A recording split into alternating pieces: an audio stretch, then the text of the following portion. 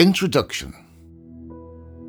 On the 7th day of the midwinter month, Colmcille was born, and on the 9th day of the midsummer month he died. And fitting to his life was the season he came into it, for wintry was his life in respect of cold and darkness, pain and penance, and in respect of his inflicting hardship and discomfort on his own body. And further, fitting to the life he entered from this world was the season when he died, for it is the season that is purest and warmest and brightest, and most shining of all the year. Manus O'Donnell, Beha Colmcille, 1532. Welcome to this audiobook, produced by Abarta Heritage on behalf of Donegal County Council, with support from the Heritage Council.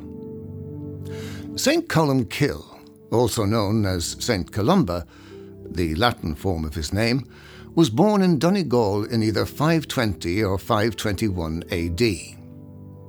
Before his death in Iona on the 9th of June, 593 AD, Colmcille had become one of the most influential figures in Irish and British history.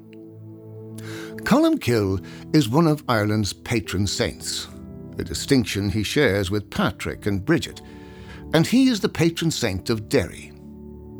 Colmcille is not only an important figure for Ireland, but as the founder of monasteries in Iona and Scotland, he was a key catalyst for the spread of Christianity in northern Britain.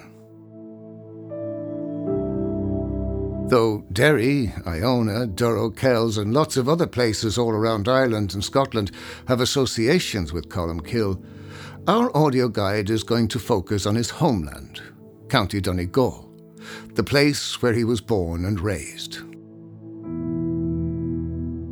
We'll take a journey to ancient monasteries, churches, and holy wells at places like Gartan, Kilmacrennan and Dísert.